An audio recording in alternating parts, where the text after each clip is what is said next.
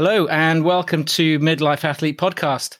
I'm your co-host, Jason Smith, and as usual, I'm joined by Greg. How are you, Greg? Very well, mate. Very well. Good. We've got a guest on today that actually follows a similar trajectory to you. Well, kind of, in the sense that a long time rugby player who's turned to other pastimes. Welcome, Simon Hutchinson. Hi there. Thank you very much for inviting me. It's very odd to be on this side of the microphone. I'm usually hosting, so really appreciate the invite.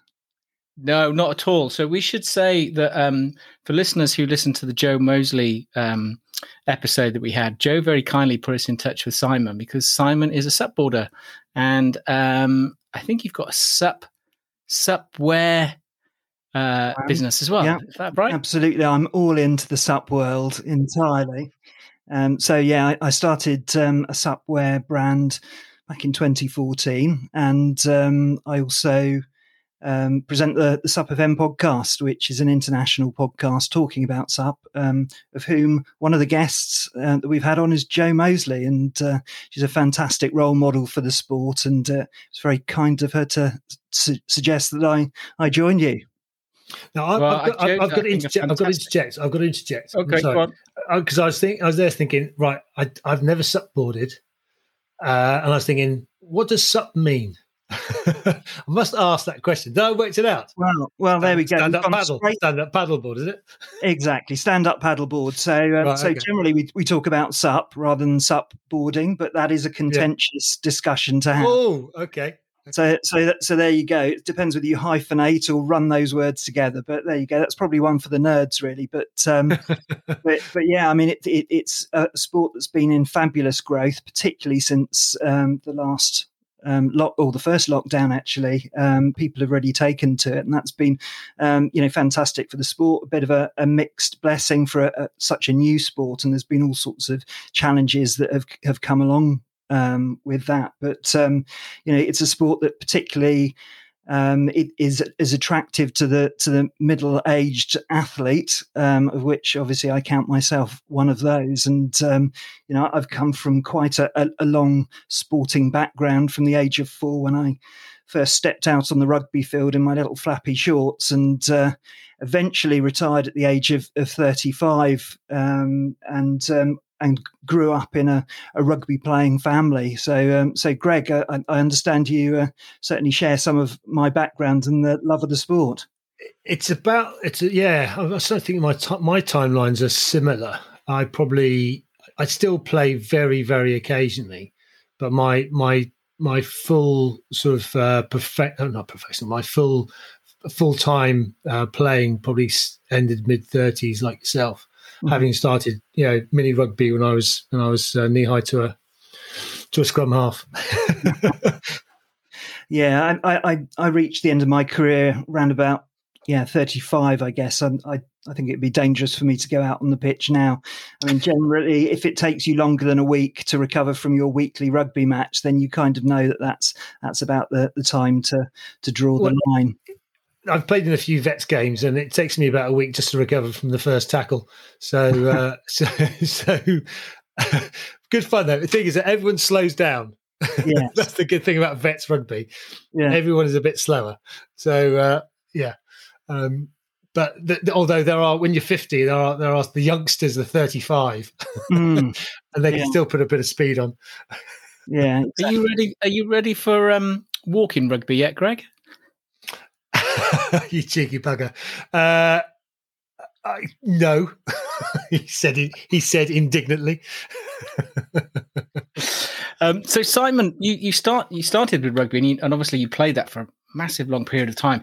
But I think before you got into SUP boarding, like many other rugby players, you were probably searching around and tried a few other sports. Do you want to kind of give us a little bit of that sort of journey that you experienced? Yeah, absolutely. Well, towards the end of my rugby career, I sort of got a bit more cerebral in terms of my game. Before that, I was sort of, doing what they call the Maori sidestep, which is sort of running through the middle and just basically herring around on the pitch without sort of too much strategic thought. And then sort of towards the end, I kind of realized that maybe that wasn't the best use of my limited energy and strength, and it wasn't doing me much good physically. So So just sort of working out the right place to be on the pitch, and making sure that I had a degree of lung capacity left in order to sort of make that break and go over the line, was quite important. And when I retired, I sort of carried that on a bit more. I've had a bit of a sort of scientific sports science type interest in a very amateur type way, which I've sort of carried forward. So yeah, you're absolutely right. It was a huge wrench moving away from the rugby field, because there's a huge camaraderie there, and which you share, regardless of backgrounds of the players you played with. And the club that I played for, Gosport and Fareham, not a hugely fashionable club, but a very family-based club. And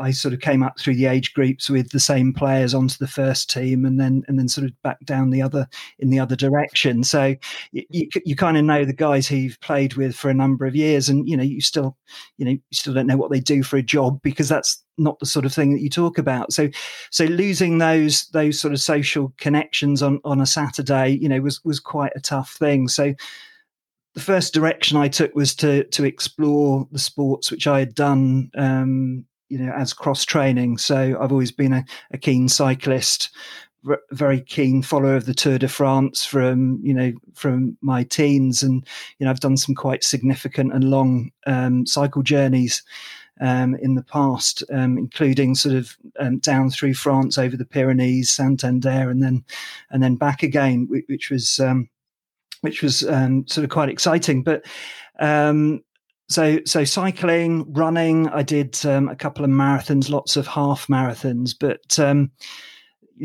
think the running experience was probably the most educational, because I still have a rugby player's frame. I've got sort of slightly shorter legs than the racing snakes that I encountered down at the local running club. And I certainly, from doing weight training throughout my rugby career, obviously I'm sort of carrying a bit of timber on that as well. So the first race that I really trained for in terms of distance was the Berlin Marathon, and that's generally run during the autumn. It's quite flat, which is handy, but it's also quite hot. And what I found is that that I broke down with injuries as I sort of upped my mileage fairly reliably. So there, I sort of turned into a huge running nerd. So it was all about the shoes. It was all about the socks. It was it was all about the ergonomics of the movement. And if I have to recommend one book to middle-aged athletes who happen to have a slightly more significant frame and who are running distances, there's a great book called Chi Running by a guy called Danny Dreyer, and it was that book that really turned around my form and allowed me to complete my training and to complete the marathon.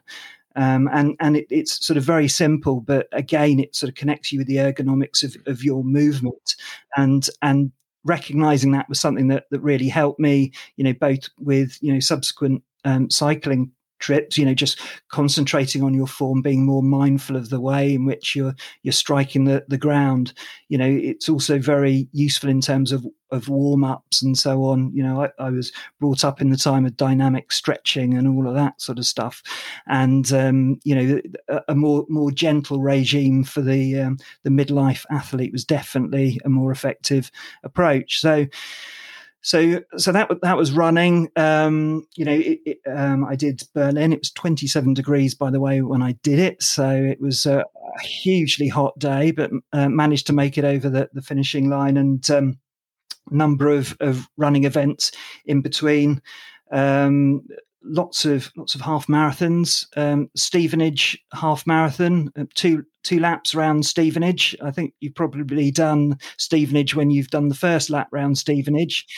And then I think my headline was doing the London Marathon in 2012, and in terms of experiences, I just absolutely loved it. And particularly the first half when you're running through the East End and everyone's sort of coming out of their mosques and synagogues and churches and so on a Sunday morning, making a huge noise and cheering you along. And, I still feel quite emotional when I think about that. I was sort of emotional in the second half for a completely different reason while I was running around Canary Wharf as the kind of wheels dropped off, essentially. And then it was back to euphoria as I sort of went down Birdcage Walk. So that was really the end of my running career, mostly because I don't think my body coped very well with the distances that I had to run, and it sort of took a bit out of me. So then the search was on for the full replacement for rugby, and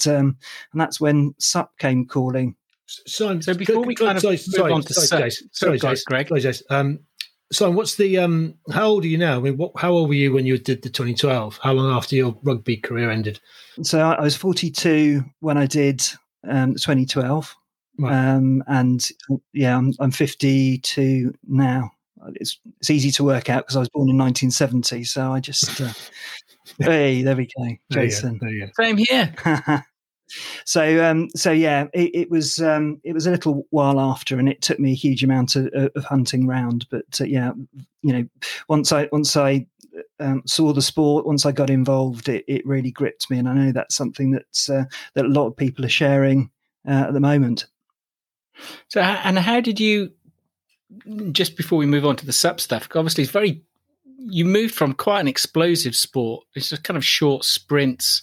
I know there's an aerobic element to rugby as well, but it's quite a change to shift to quite, marathons, pretty much up there in terms of endurance sport.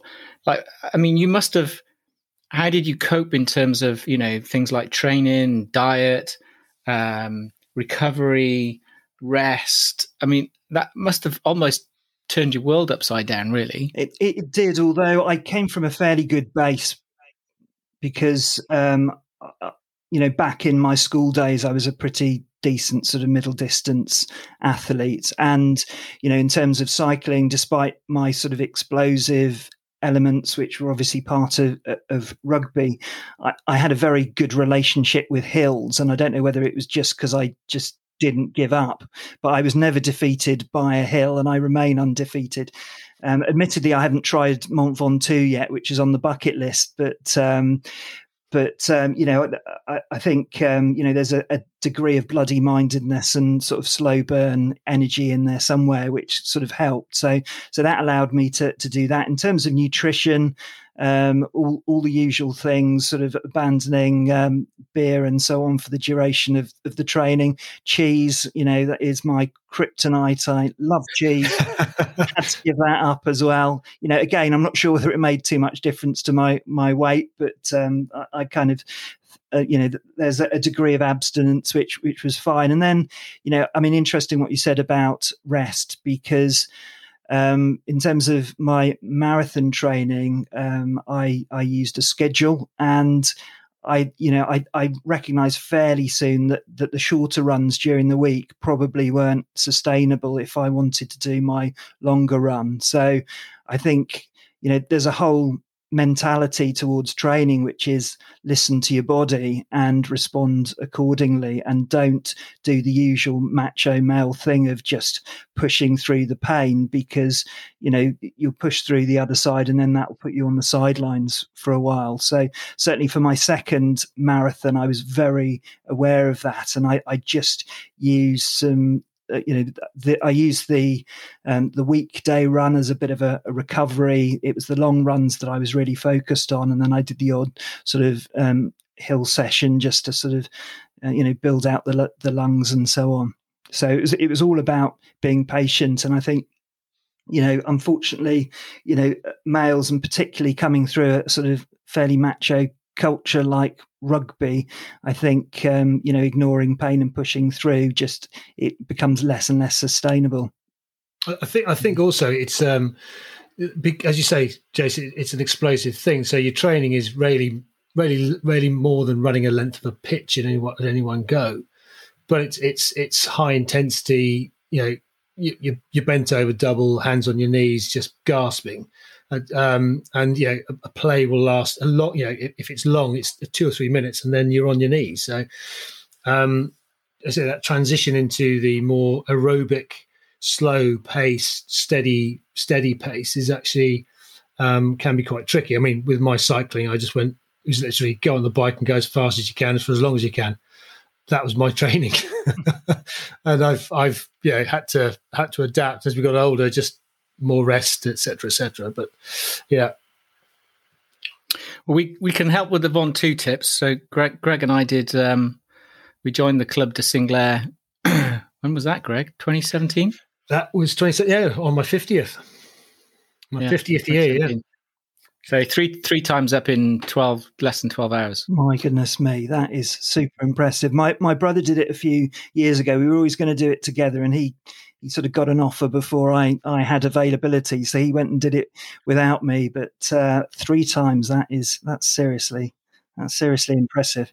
Well, saying that, we actually heard about this guy who's staying in the same place where we were staying, and they were telling us that he did it 6 times. So there is a double one. So apparently it was just, he did it in very, very short space of time. It was like 12 hours to do it 6 times. We did it 3 times. Although we did have a leisurely lunch, didn't we, Jason? We did have a leisurely lunch, yeah, that's true. No, why not? But it would have been, well, it was kind of rude not to, because the view was unbelievable. Yeah.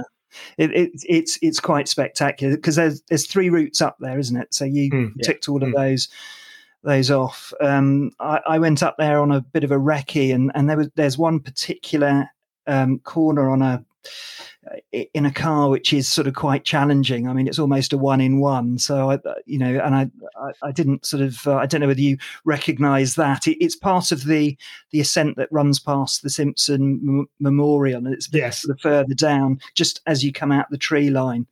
I didn't fancy that one much, but my brother made it up there, so he's of a similar build to me. So big props to him for doing that. Well, I remember on the last ascent, penultimate one. What's the short, sharp one, Jace? The Bedouin. The reset. Yeah. Bedouin. So we cycled past this girl who ran up it. She was running up it. And the guy cycling with her, keeping up with sort of, I don't know if it was a coach or not, he had to get off and walk. he was struggling, but she was phenomenal. He ran up it. It's like hats off. No, she wasn't a midlife athlete though. In fact, she was a bit younger. Yeah.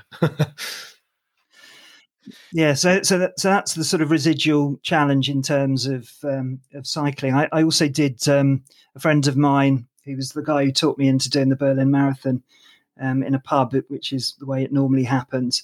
He was in the army at the time, and his bunch were doing some adventure training, doing John O'Groats to Land's End. So I did that with them for 8 days, which was quite emotional at the time.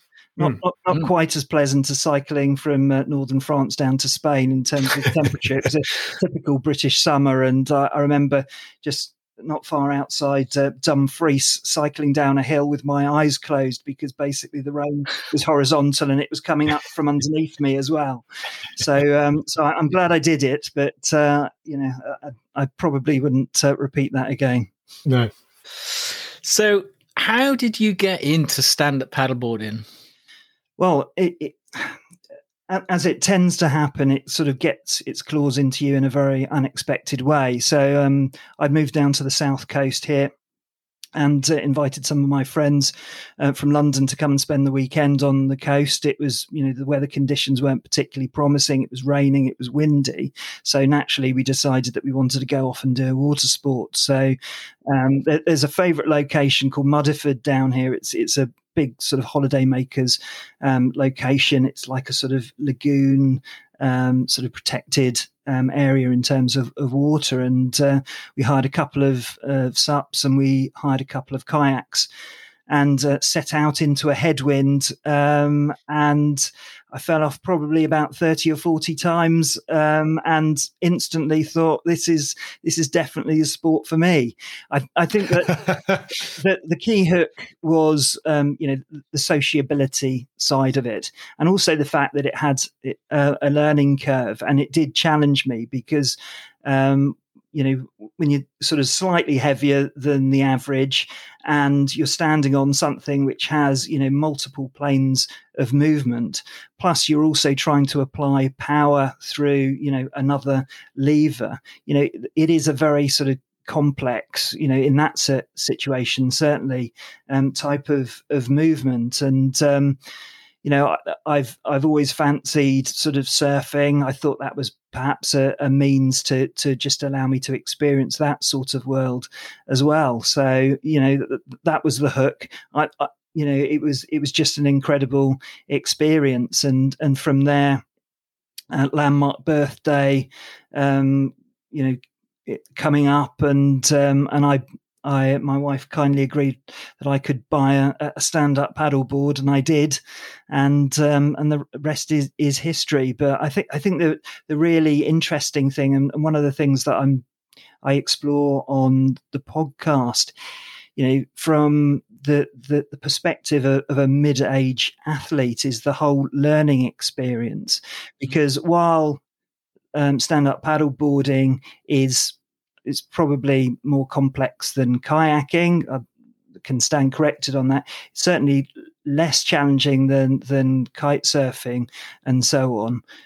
But there are plenty of opportunities to see yourself developing, and to have to show patience, to have to sort of learn the conditions and understand a huge amount about the subtleties of knowledge that you require. And the other thing is, stand-up paddleboarding isn't just about the abs of steel and the sunsets and all of the sort of Instagram ready images that you see. It can be as adrenalinified as you want, and people can obviously they can do that stuff on the flat water and so on, but you can use it in so many different ways. Joe's obviously on this podcast has talked about touring, going from A to B, and it does provide that really fantastic perspective that you get from the water that you don't get from a bike or from when you're running. It's interesting that, sorry, Simon, to cut into you, because I think I've heard you allude to the fact that SUP boarding is a little bit like cycling, and I can kind of relate to that, because there's so many, there's cycling, but actually when you break cycling down, there's so many different parts to it. There is the sort of, bike touring, bike packing stuff, which I guess is more akin to Joe and what Joe does with the SUP boarding. But then you've got crit racing, you've got BMX, Mm-hmm. You've got all this other stuff. And I think it would be good for you to give us, the listeners, a feel for all the different types of SUP boarding that you can do. Yeah, I mean it's massive, and I use the cycling metaphor freely in all sorts of ways when I'm sort of explaining stand-up paddleboarding. But I think that the best thing, for the shared characteristic with cycle is the impact aspect to it. So, it is, because you're on water, there is a low impact aspect to it. So for me, who's sort of creaking in various joints from my rugby career, it's perfect for that, because it's a fluid environment. And as long as you've got the right sort of ergonomics, and you obviously develop that and can be coached and learn that, you can do the sort of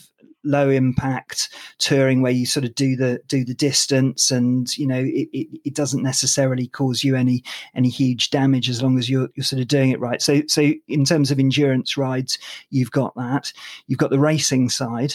So like bike racing, there's a sort of a gear and, all the gear and no idea type sort of approach to that. So, the racing stand-up paddle boards these days are 14 foot. They are very narrow.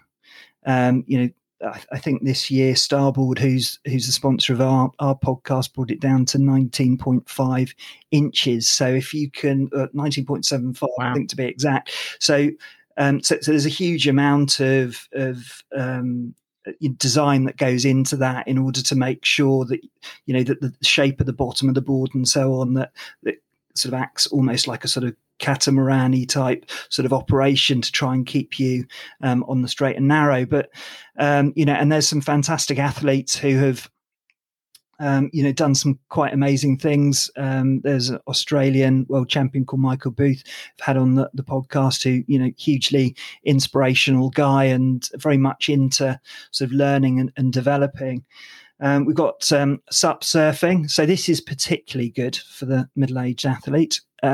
When I went out attempting to surf, it was the pop-up which finished me every time. And it's a difficult technique to get, weight distribution, all of that sort of stuff. So for SUP surfing, you're already up.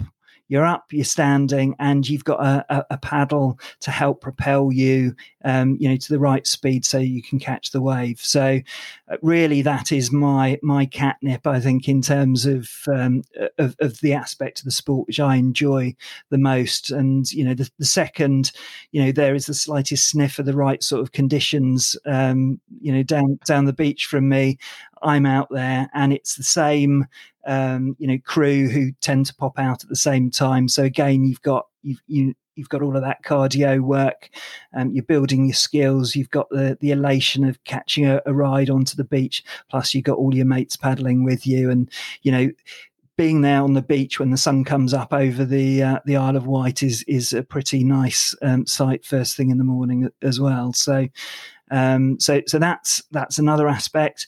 Another aspect, if you're looking for the adrenaline side, is downwinding. So one of the things that that affects stand-up paddleboarders, sometimes positively, often negatively, is the effects of wind. Because if you're standing up on something and the wind happens to be behind you, your body is essentially acting as a huge sail. And in terms of safety, that can be the biggest cause of RNLI incidents when people don't realize that. And there's a breeze sort of running offshore, people can be carried out really quickly. And if they don't have the skills to get back, that can be a bit of an issue.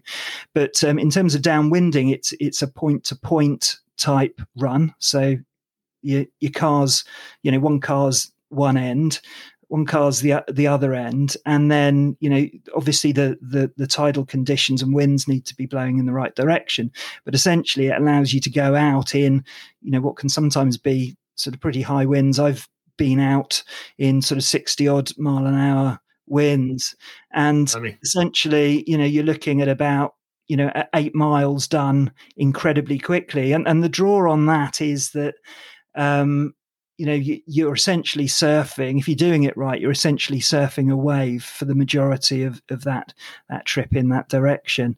It isn't always the case, but when you actually, get on that wave and, you've got the wind behind you, it's an incredible experience. Now, big safety warning on that one. Do not go out on your own and do that. You need to absolutely know what you're doing. It's the full kit and caboodle. You need to let the Coast Guard know that you're going out with a bunch of mates, and PFD, safety equipment. Absolutely, you need to know what you're doing. But in terms of adrenaline, that's another key one. And then I guess another key one at the moment is foiling.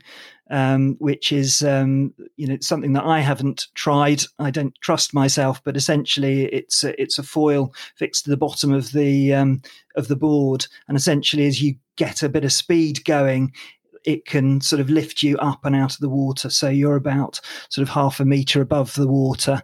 And then it's a question of pumping the board just to try and keep that movement going. And there are variations of that using wings and all sorts. So I guess, for the windsurfers, I know one of you is a windsurfer. Is that? I have done windsurfing and kite surfing in the past when I was a younger man. There you go. So that's one for you then, Jason. And then, of course, I know you're going to ask me because we're comparing this to cycling. Bicycle polo, as we know, is such a massive sport in the UK. We also have SUP polo. I was expecting that. Yeah. But again, like surfing, you're changing direction. There's a bit of body contact in there. You're using paddles which are adapted, which allow you to pick up a little football and sort of throw it towards a goal. So there are so many other options that SUP's been used for, but you can sort of pitch things wherever you want to, whether you want to sort of go touring, whether you want the adrenaline. The racing scene is pretty significant in this country. We've got some really good athletes, and but I think that's the way in which you can develop SUP. And part of the podcast, one of the missions, we've got a few sort of common themes that tend to run through, but one of them is to for people who are sort of treating it as a glorified beach toy and just paddling up and back and thinking, well, this isn't much cop. There are a huge array of things that you can do with a stand-up paddleboard. And the most frequent question that tends to get asked on Facebook groups and so on is, which stand-up paddleboard should I buy? And then I go down to the cycling metaphor.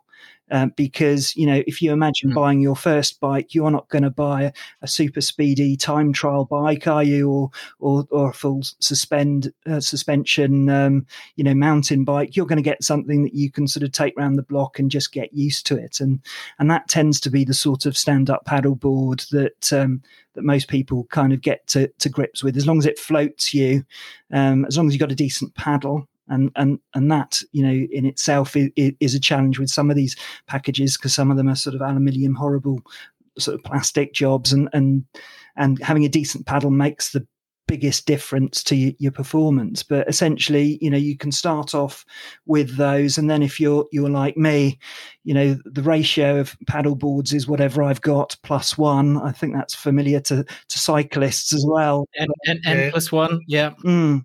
So yeah, I mean that's kind of the way that it goes with stand-up paddleboarding. You buy your first board, a general use board.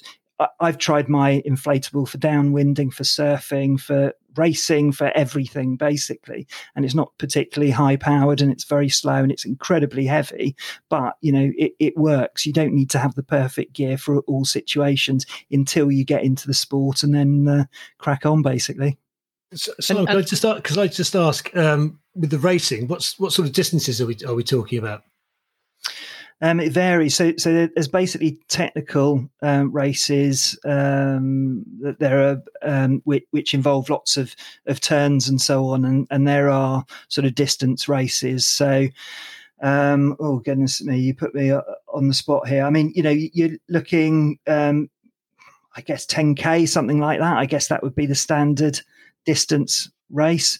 I think the difference there tends to be the environment in which it's run.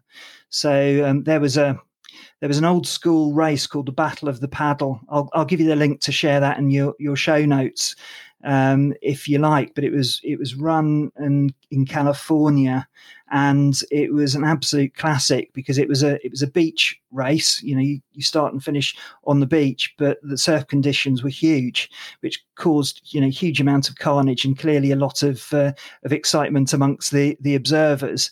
So obviously that's the sort of more extreme end of it. There are lake races and so on. There's across Scotland one that goes through the Great Glen, which is a classic distance race in this country. There's the classic European races like the Glar, which is run on Lake Annecy. Basically anywhere where there's a decent stretch of water, that's where you can race. Do they have just flat out sprints, as like kayak sprints you see in the Olympics, just straight line A to B, 2,000 meters, bang, off you go? Do you have any of those? I'm not sure whether there are too many of those. I mean, I'm sure certainly not amongst the sort of main blue ribband events, because turns and so on is part of the drama. I think, like cycling, drafting, potentially is a big bit in it. I, of course, have omitted to mention, one of the key races, which is the 11 Cities race, which is, I'm not sure whether you're familiar with this, but it's run in Holland.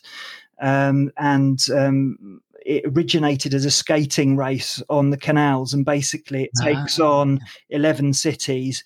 It's some ungodly amount of miles, and you can do it either non-stop, which I think that the best paddlers have come in within 24 hours, or you can take it like a sort of a Tour de France type stage race where you do about sort of 20 odd kilometers / miles a day, which is probably enough for all of us in terms of a daily total. So there's a huge amount of classic races. Obviously, Hawaii and so on is where the latest sort of stand-up paddleboard history originated, with Laird Hamilton and Dave Kalama and all of that sort of beach culture out there. And there's also international racing bodies as well. So there are races. I think there's again, come very unprepared on the schedule, but there is a race in London this year, which is part of the World Series, and they paddle Australia and all over Europe and as well as the US. So lots of racing activity if you get into the subculture.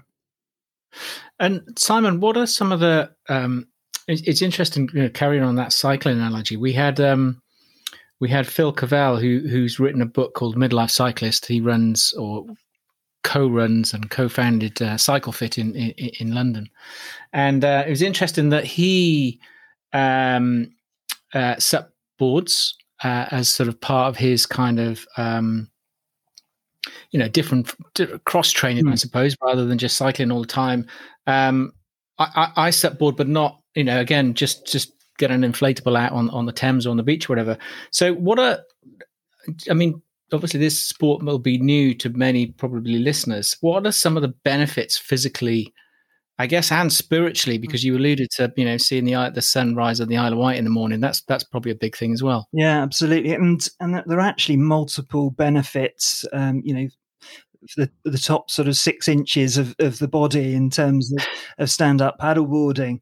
In terms of sort of spending time out in nature and also in a water environment, that there've been all sorts of studies, and I think people, when they came out of the first lockdown, intuitively were sort of having been introduced to walking around their local area, also sort of compounded that by looking at other opportunities to get out there and encounter nature. And I think that is, a fantastic utilization of it. It, particularly early on, it lends itself to being very meditative, because if you're thinking about sort of whitewashing the fence or what you need to add to your shopping list, if you're not concentrating on where you're going and what's sort of coming in, you'll end up in the water. So it kind of compels you to concentrate on the now. So there's all of that sort of stuff. But also, as we sort of look ahead, I think, skills like, learning a new sport from scratch is something that sort of helps with, your cognitive development, and particularly something which is so different. So, I was 100% a dry land athlete, hadn't done anything on the water at all. And obviously that sort of pushes you, particularly in terms of balance, because, there are, you are being moved in different planes, and that has a knock-on effect, in terms of your, what muscles you use in order to utilize. And then just sort of running through the physical benefits, obviously you're using your shoulders to reach out and catch the water with your paddle. You're leaning forward at the hips. You're basically doing, you're doing sort of squats, and a combination of squats and kind of kettlebell swings, I guess, as you're sort of following those sorts of movements. So it's a full body thing. You're engaging your core because, that's where your locus of balance is. And you're using your legs and your knees and your ankles as sort of pistons to sort of equalize and, pushing forward. And then just to prove that this is a full body exercise, what people often find, and I still do, is that you can get a sort of crampy type feel on the bottom of your feet. And you're nodding in recognition there, Jason. Yeah. But that is basically validation that all of the power that you're putting through the paddle in order to propel yourself, if you think about where that power is being applied, it's being applied at the bottom of your foot because, that's where you're sort of dragging your power through. So in terms of sort of low impact exercise and cross training, I don't think there is a better exercise than that. And if you add in the fact that you can sort of go out with a mate or whatever and just go up and down the river, not even notice you've really done any exercise if you're not racing each other, and you come back and you definitely feel the benefits of being out there in nature, in the water. You've had a good full body workout, and maybe if you've fallen in, you've got the benefit of a bit of a cold water immersion as well. So everyone's a winner, really. And how would you? I guess some of the issues that some people may have about going out on a paddleboard. I think you alluded to it earlier about the downwind stuff. It's you got to factor in that safety stuff. Can you get started in a way that doesn't involve a lot of safety issues, and then how do you kind of progress? What's the best way of? I'm just thinking of listeners who might think, well, I've got one already, like me. Mm-hmm. I've got a couple of boards. I can paddle, and I can paddle in a very safe way. But how do I move that forward? Well, I think the classic route is the one that people sometimes tend to be reluctant to do, which is to go out and get some instruction, because while you can stand up and do the basics, in terms of the ergonomics, in terms of sort of turning the board, moving your feet around the board is a key sort of, I guess, a threshold for improving your utilization of the board. I think that's a key one there. So I'd put that under skills. There's making sure you got the right equipment. So we know that the classic advice is wearing a PFD, a personal flotation device. And the other thing that sort of connects equipment is making sure that you've got the right leash as well.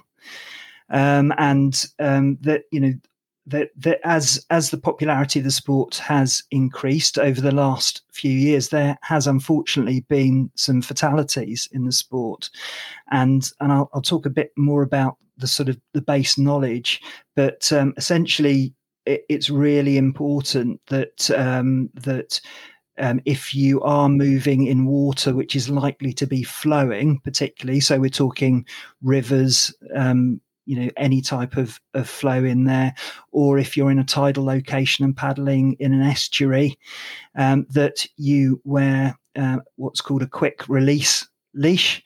People refer to it as a QR leash, which isn't very helpful for lay people who kind of want to understand what it is. But essentially, it's a belt.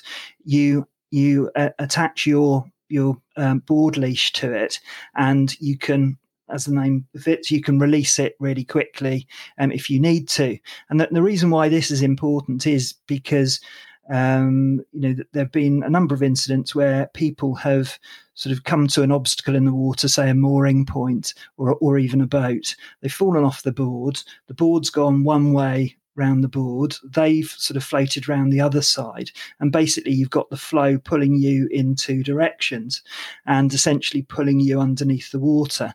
Now, it is remarkably difficult to release that ankle leash when you're being pulled at that rate, and there's a fantastic video by a guy called Barry Hughes on YouTube. Again, I can supply you with that link, but what they've done is they've demonstrated it in a very, very safe environment. However, even when he comes out of the demo, he looks somewhat shell shocked. So that, there are dangers there which if you don't see them, if you don't anticipate them, you won't know about them. And I've mentioned about offshore winds as well. And there are other dangers. So basically what we talked about equipment. We've talked about skills, and in terms of skills, we talk about the paddling and the turning and all of that sort of stuff. There are some basic skills which are really important to learn, which are how to fall off a board. So believe it or not, when you fall off, you want to stay as near to the surface of the water as possible. So doing a sort of reverse starfish into the water rather than a sort of Olympic dive into the water is the favoured approach, because you don't know what's underneath the surface and you want to keep your mouth above the water for all sorts of reasons these days. I'm sure we've seen Surfers Against Sewage's campaign. so there's that one, but there's also sort of dangers of cold water shock and so on. And also climbing back on the board. So I've seen this as an instructor with middle-aged ladies particularly. Sometimes they struggle to get back onto the board when they've fallen off. And that's a skill. It is a skill, that there's a bit of strength on there, but there's also technique. So all of those things need to be sort of practiced with an instructor. So, oops. There we go. So I just hit my microphone. I'm being too demonstrative. This is a subject which I've got a huge passion for, as you can tell. So we've got the equipment here. We've got the skills. The other one is knowledge. And here I'm just going to do a little bit of a sales pitch here, because back in 2020, I put together a safety knowledge course. And one of the really difficult things about getting information about stand-up paddling is, online, you can Google on YouTube and it will present a huge amount and a range of things, but they're not necessarily presented, first of all, to the right level of depth for a beginner. So what often happens is people go into it, and then the people who, because they want to deliver value, they go very, very deep without covering the basics. The YouTube obviously doesn't necessarily present the range of things that you really need to know as a stand-up paddleboarder as well. So what I did is I put together a course which covers the whole range of subjects which you need to be aware of to the right detail. I'm not going to be talking about things like chart datum and all of this sort of stuff around tides. It is on a need to know basis, but what it does is it provides you with the range of things that you need to be aware of.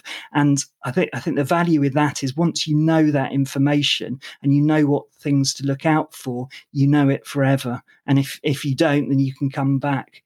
Living by the coast as I do, I get contact with stand-up paddleboarders who come from inland, and the coast is a very, very different environment. There are so many moving parts, and what I've done as part of my course is to sort of blend those elements, because it's not just about wind, it's not just about tide, it's about sort of how they come together. So there's a number of resources on there. Other courses are available, I'm sure, but there you go. That's just a bit of a sales pitch for me. But I think on that subject, knowledge, there's a lot of knowledge out there.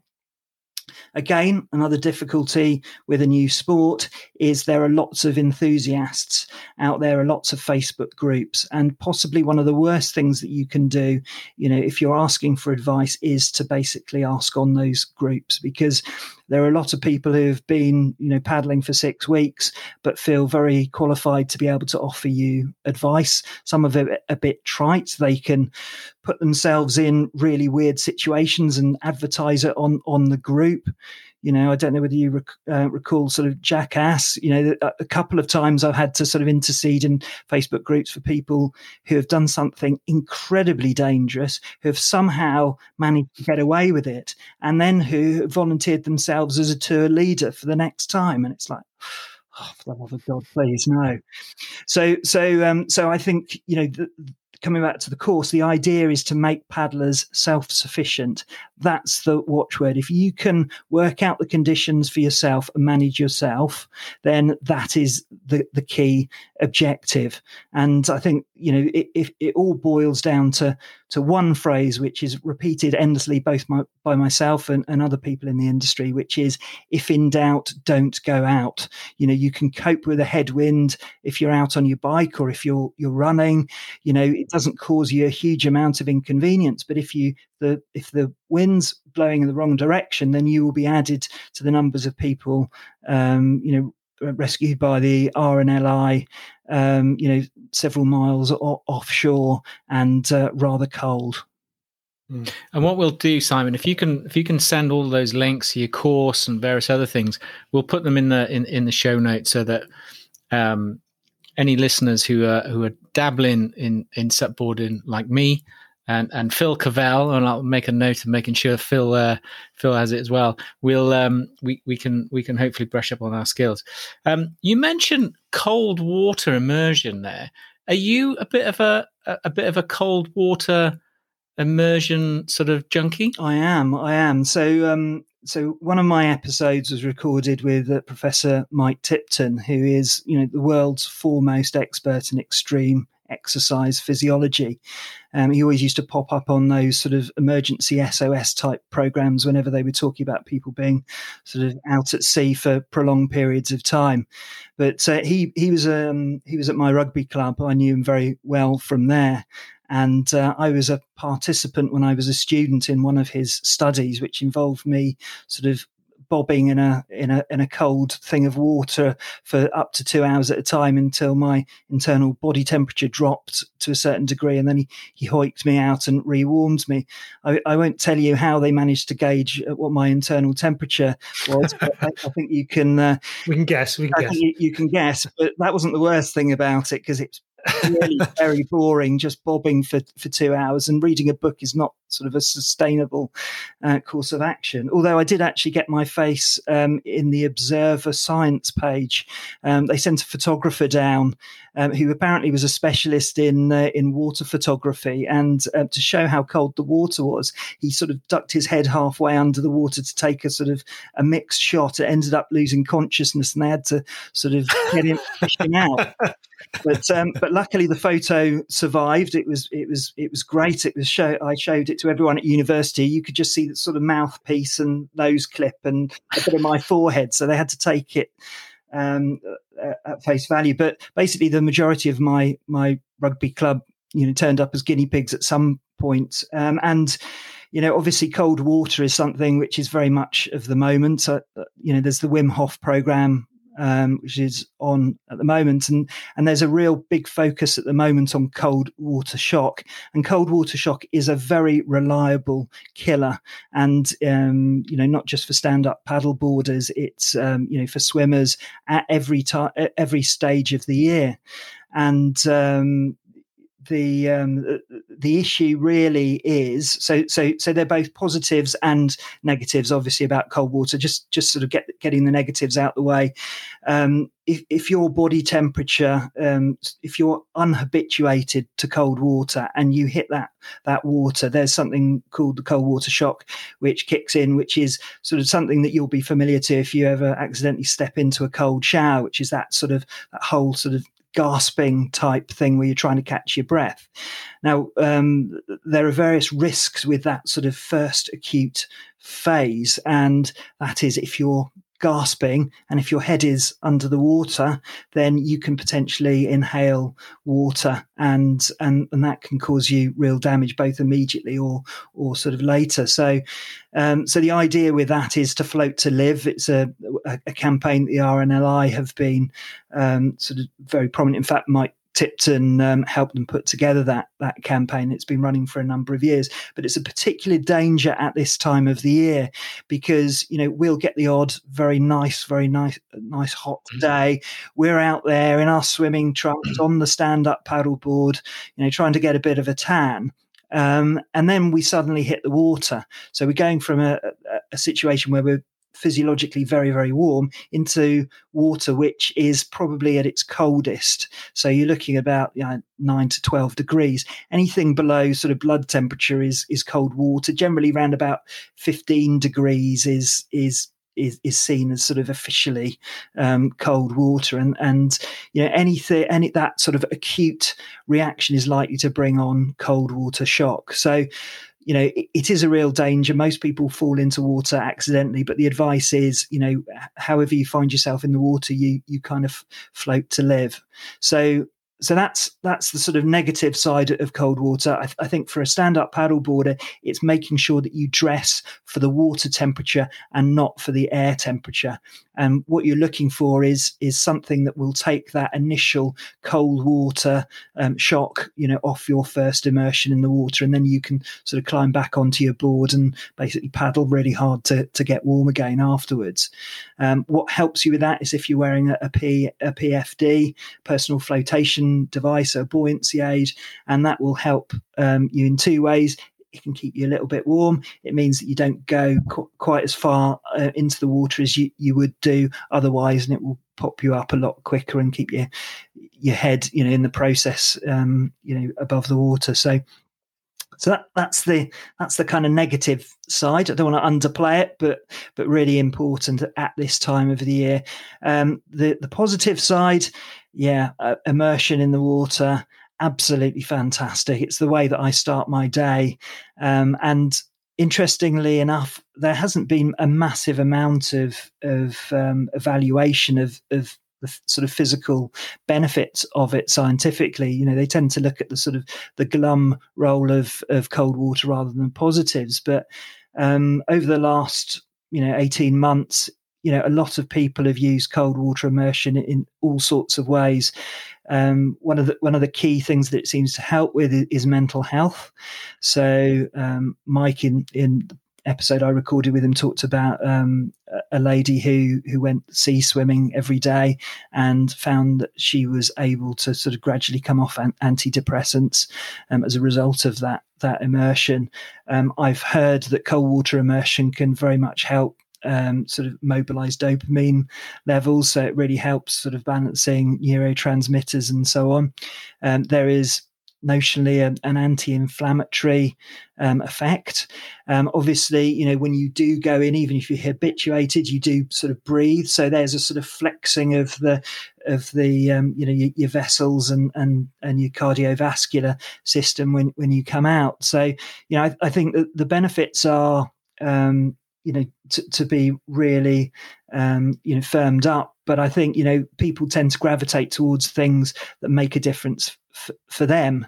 Intuitively, it's not not something that you would do if you were if you were in your right mind, possibly. But if you look at organisations, so there's a fantastically named organisation of lady swimmers called the Blue Tits, which grew up in Cornwall, and Mike's been doing a bit of work with them. Basically, they're all over the place, and they've found that there are benefits from cold water. There's benefits from the social contact, and I would say don't knock it, try it. And the other great thing about this is that even if you wanted to do it as a sort of pragmatic measure for your stand-up paddleboarding or your other sport, just to guard against cold water shock, Mike said that that one session can potentially gear you up, and the sort of results of it can gear you up and habituate you to cold water for up to, I think it's about 9 months. So those, just that single session, just staying there in the water can sort of prepare your body for cold water shock for quite a prolonged period of time. So I can testify for that. So we had a lady on. She goes by the nickname of the Merthyr Mermaid, a lady called Kath.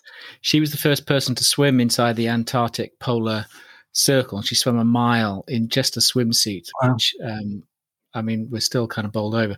But she tried to encourage both of us to sort of do some cold water stuff. I did it with some showers, and then sort of gradually built up to I can do over a minute, 2 minutes in the shower, but it's surprising how quickly, even if I don't do it for a couple of days, I can go back into a cold shower and it's fine. And I noticed when we were on holiday last year, earlier in the season, so the water was cold, I swam in the water fine, because I think those cold showers had effectively provided some kind of I don't know, assistance, if you like, in adaptation or whatever you want to call it, really. So, Greg, you haven't some joys of no. I have spent so many times. I mean, I think I've got all my habituation for cold water immersion from just cold showers after rugby games in the middle of winter. Yeah, I feel you. I feel you on that one. So I'm good. I'm good. Yeah. Well, I mean, it is. It's worth going, and as you say, it lasts a huge amount of time. I think sometimes the showers are the more challenging thing. So I've got a little tub just outside my back door here. So in the morning, it's sort of swimmers on out there. Get in there, and when there's a little bit of sort of a thin bit of skin over the top of the tub, that's the most challenging bit. But I think once you've done that, then the water underneath isn't going to get any colder. So once you've sort of dealt with your fear there and got in, as I said, it does wake you up. You're ready to go at when work starts. Definitely, that's for sure. So Simon, have you got any kind of challenges or whatever lined up with SUP board in any of this kind of 11 cities race or anything like that you've got sort of coming up? I've just I've had a bit of reverse snobbery in terms of my kit.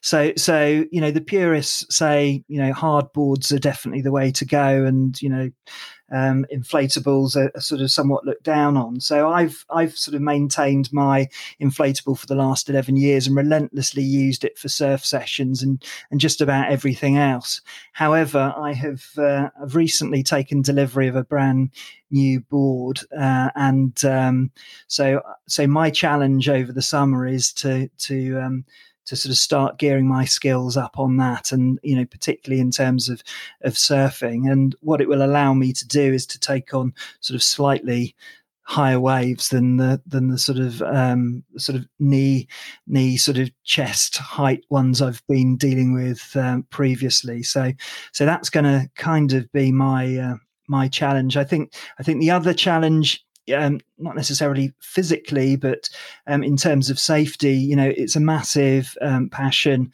of mine, and I think there's a bit of a movement within the industry to start looking at a sort of overarching approach to safety to make sure that people have at least the basic elements of knowledge when they go out on the water. And it's not to be worthy or that sort of health and safety type thing.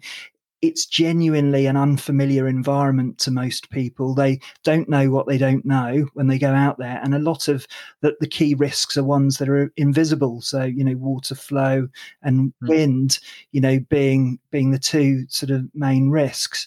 So I think if we can get that sort of education over to people and get, the gatekeepers, the brands and so on engaged, then I think we can hopefully make things, safer. I think, and hopefully reduce the workload of the RNLI, which unfortunately is bound to be raised by paddleboarders this summer. Simon, you'll have heard, well, you probably did listen to Joe Mosley's one. So you know that we always finish up with the same two questions. She was very sly on that one, I thought, sort of incorporating, I think. Well, she's not the only one. There have been others who have asked for, multiple choices and so on. But I think we probably know the answer to one of the questions. The first question is, if you could only do two sports or two forms of exercise for the rest of your days, what would those two be? Well, the two would definitely be rugby and definitely SUP. And, I haven't said that, the other draw of SUP is that it's a sort of collaborative sport. There's a certain ethos on the water. There's a sort of aloha type spirit, which is sort of borrowed from the Polynesian side, which is all about sort of mutual respect and so on. And, Polynesian obviously has a huge influence on rugby. So there are some really solid connections between the two sports, which I love, and that's why it became my second spiritual home. So yeah, rugby and stand-up paddleboarding. I love those two. Greg, Oh, right. Okay. So now we have the Groundhog Day of your sporting career, whatever that might be. What is there? Is there one moment that stands out more than any other, and the one that you want to relive again and again? There's been some times, there've been some tackles I've put in on the rugby pitch, which I've enjoyed. There is obviously the sunrise over Avon Beach on a cold, wintry morning with fantastic surf.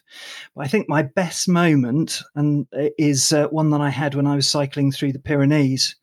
I was this was sort of, I guess, early 90s.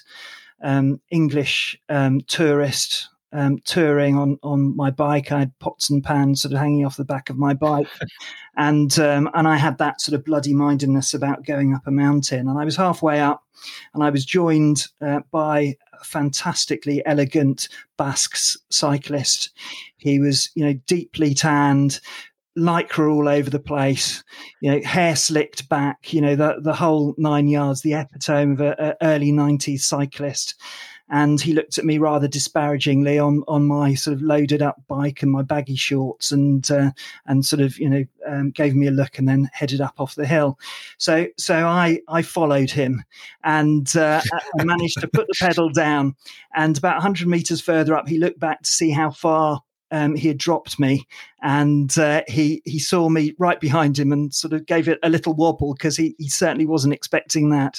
So that was my moment of triumph. I thought lesson learned. I'll let him go. So that would be the experience that I would love to re-repeat. I love that. That is great. That's a typical rugby player's sort of philosophy, that, isn't it? Just let him know I was there. Yeah. Simon, it's been brilliant having you on. And I'd urge any listeners, if you're into SUP or you want to get into SUP and just starting, check out the podcast. There's some fantastic interviews in there, but you'll learn a load of stuff as well. We'll share a load of stuff on the show notes.